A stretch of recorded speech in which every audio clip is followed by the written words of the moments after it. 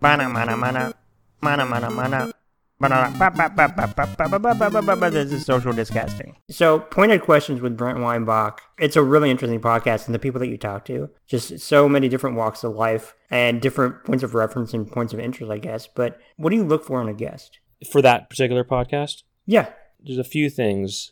I look for an interesting story, but actually, I guess I look for that in regardless. I mean, I think I look for somebody who has an interesting job that or something, or did something that was kind of unique or interesting, but also somebody who has a very ordinary job that's kind of a classic job or something like that. Mm-hmm. I guess I look for somebody I don't know a lot about, or a job that I want to get an inside peek into or something. So regardless if they have an ordinary job or an extraordinary job, I like to find an interesting story somehow in there. So that's kind of something I look for is, some of these kind of classic jobs, like a fireman or a lawyer or a doctor, you know what I mean?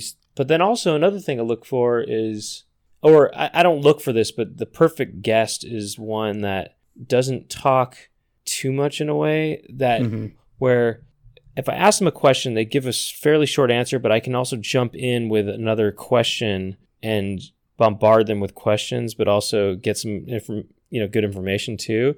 Yeah. But sometimes there's certain guests who you ask them one thing, and then it's kind of like what I'm doing right now, which is they'll give you, a 5-minute answer. And no, this is exactly what I want, though. And it's hard to jump in with another question because they're just in the middle of saying something. I don't know. Yeah. So the perfect guest is one who isn't too talkative, but is talkative enough. But I mean, not the best guest is someone who talks too little too. But anyway. But you kind of like, you know it when you see it. You're like, oh, okay, this is an interesting job. I can talk to this person. Yeah, well, sometimes I meet somebody and they do something first of all, I'm always pretty curious about people and their stories, Yeah. But sometimes it's a world that I don't know as much about, and I start asking them questions, and then I stop and I say, wait a second. I don't even want to know the answer to this. Would you be interested in doing this podcast I do? Because where I get to know people, know, it's a kind of a human interest podcast where I kind of interview people from different walks of life, and then, they'll say yes or no. But sometimes though, I can't contain myself, and I just say, and I just want to know the stuff then and there, and I start asking them questions, Well, see, I know exactly what you mean, because when I just meet new people in general, but like at a party or some get together with friends, whatever the case may be, and I, that question of like, oh, what do you do? And then they say something, and if it's just something I don't know about or don't know much about, I immediately like clue in on them, and I'm fascinated because, I don't know, I just see it as everybody has their own story, and everybody is some kind of like expert in something in their lives, and they all bring their own perspective to that. Right. Which I love. And I just also see it as like, oh, what do you do? Oh, and it's almost like, I don't know, for lack of a better word or phrase, like a free information download of just mining them. And I don't know, I find people innately very curious. So I find that podcast like really right. It suits my interest very much. Oh, thanks. Yeah, thanks. Yeah, I mean, you know what? Part of it also, it was two things inspired by, one, just doing that, meeting people at a social function or whatever, and just honing in on them and just kind of asking them tons of questions about their thing and noticing that they are enjoying being asked these questions. Yes. And if there are other people around, they seem to be entertained by it as well, and kind of fixating on certain details and stuff like that. Okay, that was one thing. And then the other thing was that, I don't know when this was. This might have been, 13 or 14. How long ago was this? Maybe 14 years ago or something. Maybe even 15 years ago or something. No, it wasn't 15 years ago. It was whatever, 13 or 14 years ago. I don't know, something like that. I drove down from San Francisco to Los Angeles with the comedian Brad Williams, and Tom Vrab was in there as well. Tom Vrab was opening for Brad Williams. When was this? I don't remember. Maybe this was later. This must have been, actually, maybe this was probably was 10 years ago, actually. And then I was doing a gig in San Francisco, and I found out that Brad was in town as well, and he had drove up, and I needed to ride down. So anyway, the three of us rode down together And in that 5.5 hour ride or whatever, I started asking him questions about dwarfism, and which sounds really kind of stupid in a way, like or lame that I'm asking him about dwarfism, but it sort of just organically started happening. This conversation, it became an interview, and I just asked him so many things about dwarfism, and it was really interesting. And Tom Vrab was really entertained by it. And he said, "This should have been a podcast." He said, "We should have recorded this whole thing." And it led to this funny conversation about Carlos Mencia and Brad, because he used to open for Carlos Mencia a lot. And so then we got Carlos Mencia on the line at one point, and so he was on the phone.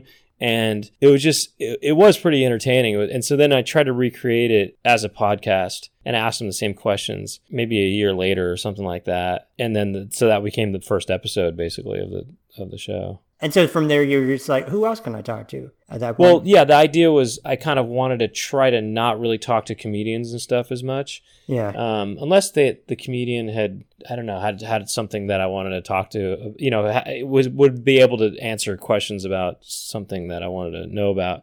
Yeah. But finding the right kind of guest for that is kind of hard because I like to find people who are not in show business a lot of the times. People like whose stories we don't ordinarily hear, I guess. Yeah, but a lot of those people aren't really, why would they want to be on a podcast if they're not, Yeah. I've even put out Craigslist ads looking for guests, but why would someone want to dedicate time to doing this? What kind of parameters do you put for that? Or I kind of forgot. I think I just wrote human interest podcast. And I kind of forgot what the ad was that I put out. But it seems as though someone, I can't remember what.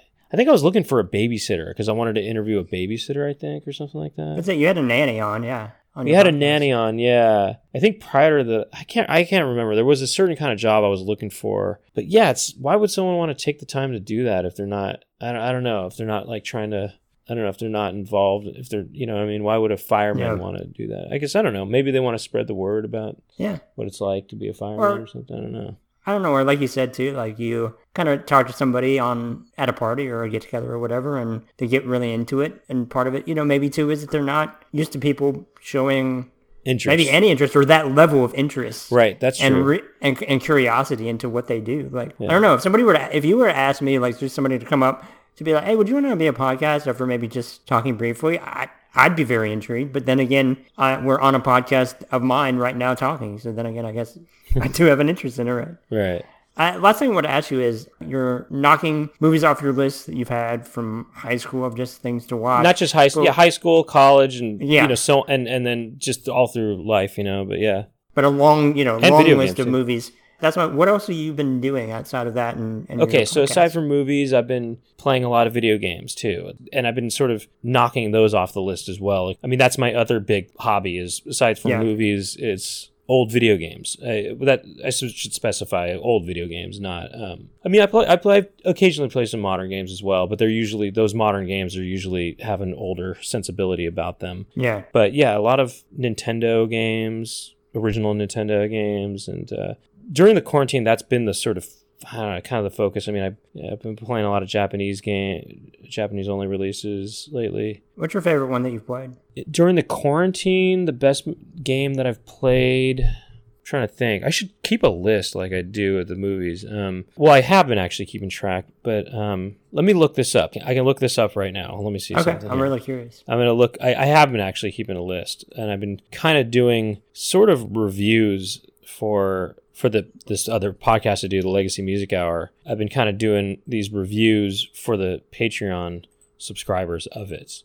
Do you like keeping lists, or is this more work stuff? Well, I mean, I've been keeping a list of the movies. I didn't used to keep a list of movies I watch, and at one point I was thinking about going on Letterboxd and trying to put in all the movies. And then I thought, I can't be bothered with this. This is too much. I thought, what I mean. I've been doing that for this year. You have been doing Letterboxd? Yeah, I've been using it just to I just want to do at least 1 year, just a visual, like an actual visual representation of my movie consumption, just to see what that looked like, just to have that experience. And I kind of, once you get into it, it's not as much of a chore as you might think.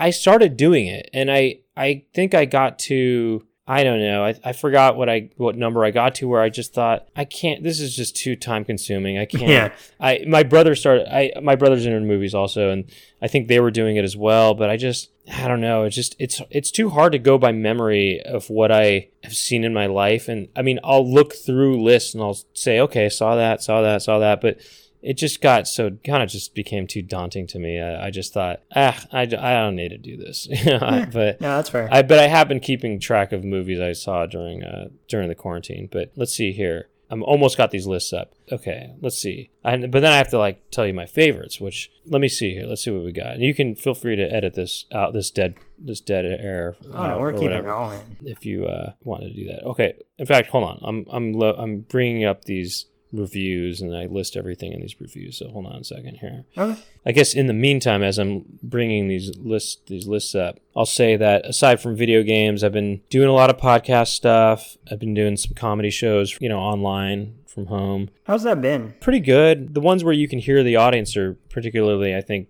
better. But then again, even when you can't hear the audience, that's fine too. I just assume I'm doing well, with the crowd, It's kind of better than real life, in fact, because then you could just imagine that you're just killing hard, Add your own laugh track, right? Yeah, but you know what? It's more like an independent. It's more like a single camera show. You just it's more like a cinema. It's more filmic in a way. It's less. You get more of a cinematic set, and then I've been just trying to do some work. I did a little bit of voiceover work from home and. I've been, that's pretty much it. But I don't go out. I haven't seen a single person I know in person since March. See, I've seen one.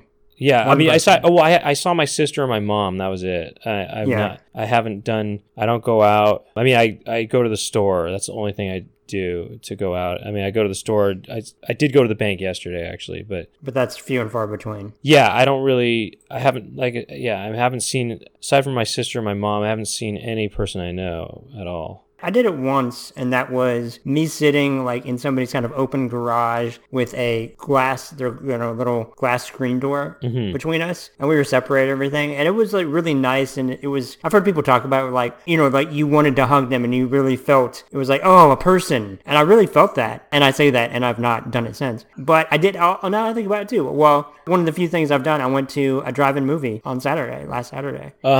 First time I've ever been to a drive-in. Yeah. That was great. I love that. And you tune in on the radio, I guess, huh? Yeah, and it was part of a local film festival where they had it was one movie a night from Thursday to Sunday, and it was new movies. So I saw Nomadland with Frances McDormand, and the movie's phenomenal. It was just a great experience. The weather was nice. It was really nice. Oh, that's cool, yeah. Yeah, that's pretty. Now, how do you buy a ticket? How do you buy a ticket when you go to the drive-in theater? Bought a ticket online ahead of time. Then they just put the window down briefly. They have enough distance to where it's not any kind of cumbersome process. And then they just scan the little UR code or whatever and let me in. And you park, in an actual parking space in this kind of empty parking lot this makeshift parking lot that they set up. And people can sit outside of their car if they wanted to, and there was a lot of separation. Everybody's wearing masks. That was all mandated. It was it was very well done, and I stayed in my car the entire time. See, even rolling down the window, I would be a little sketched out. I'm pretty paranoid about stuff, and that's why I've been pretty hardcore about stuff. But yeah, I that's the only part that kind of makes me think. I don't know. Windows were up. I stayed in my car. I didn't do. No, but even to get scanned or whatever, right? I know I was very hesitant about that because I'm just extremely paranoid, and I don't, and I'm also immunocompromised, so I wouldn't chance it regardless, but I certainly wouldn't now, and so that was my only point of hesitation, but it felt like it was safe enough, and I just wanted that experience too because I love going to the movies, and I've not had that, and I really miss it. Right? Yeah. That's cool. Yeah. I mean, it also sounds kind of neat to be able to be in the comfort of your own car and watch a movie. That sounds kind of. It was great. I was like, oh, okay, I would absolutely do this again. Right, and I that's kind of neat that you do it through the radio. By the way, how does that work with their battery and stuff? I was fearful of that, and I mean, thankfully the car started. But yeah, I was like, The other thing was that there were enough people that were doing it in their car that you could put the window down and hear it probably without that. But again, I didn't want to do anything with the windows, so I just chanced it and it was fine. So I realize now, the beginning of the quarantine, I played a lot of games, and I started playing some of these actually before the quarantine. But okay, these were some more modern games that I played that I thought were really good. Mm-hmm. One of them was called Sayonara Wild Hearts. Interesting. That's great. I mean, I don't know. That was good. Another one I loved was Return of the Obra Dinn. And these are new games, like I said. Oh, and then this game Fez, which Fez... Yeah, I know that one. It's new to me. I mean, it's new relatively because it came out, I don't know, in the early teens. I think it did, or maybe it came out in 2012. Yeah. Okay. Yeah. But that one, I got really consumed with that. So those three, those stood out. And I don't know, there's this game called VVV that I liked. Let's see, what else? The Downwell, that stood out as I liked that. Those are newer games. I liked Mega Man 6. It was pretty easy, but I liked it. That's an older game. I mean, that was for Nintendo, although it came out late in the Nintendo lifespan. And although the Nintendo's still alive, I mean, there's modern games people make now. I mean, in fact, there was a game that came out last year called Micromages for Nintendo, for the original Nintendo, and on cart. Really? And yeah, I got that recently, and I liked that. There was a game called Yoku's Island Express. That's a newer game that I thought was good. And let's see. But yeah, Mega Man 5, that was good too. Yeah, those are some ones that stood out, yeah. Mm-hmm. Interesting. I didn't realize that there were still people... You said Micromages, that it's a new NES game. That's right, yeah. Yeah, that's right. That's cool. So yeah, there's been some of those. There was another one like that came out around maybe 2018 called Nebs and Debs. I like that one too. That came out on cart, yeah. There's Genesis and Super Nintendo games like that too, actually. See, I didn't realize that. Like, I knew for, like, Dreamcast, there were people that is still a pretty popular console, at least as popular relative to a console that has not existed, quote unquote, for a long time now. But that there are people that are just hardcore fans, and they're making, like, Shenmue 4 or something like that, like, all new for that console. But I didn't realize that there were people doing that for, like, SNES and NES and things like that. Yeah, they're still doing it, and I love that. They've been doing it since, officially, the last officially licensed game that came out for Nintendo was 1994, in North America at least. For the Famicom,